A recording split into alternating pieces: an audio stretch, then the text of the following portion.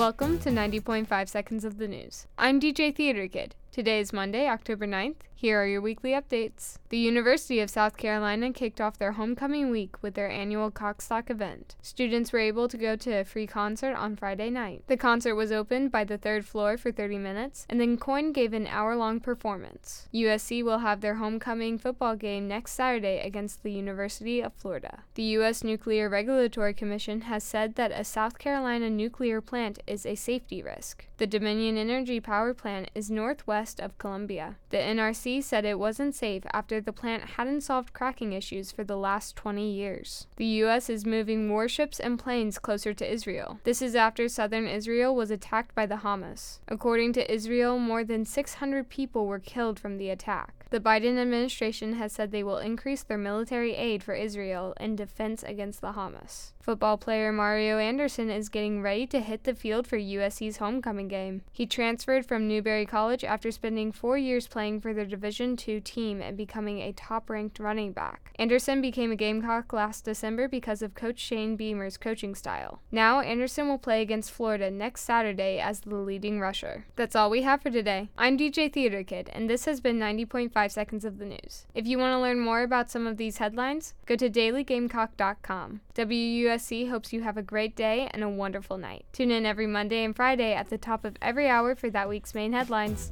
See you next week.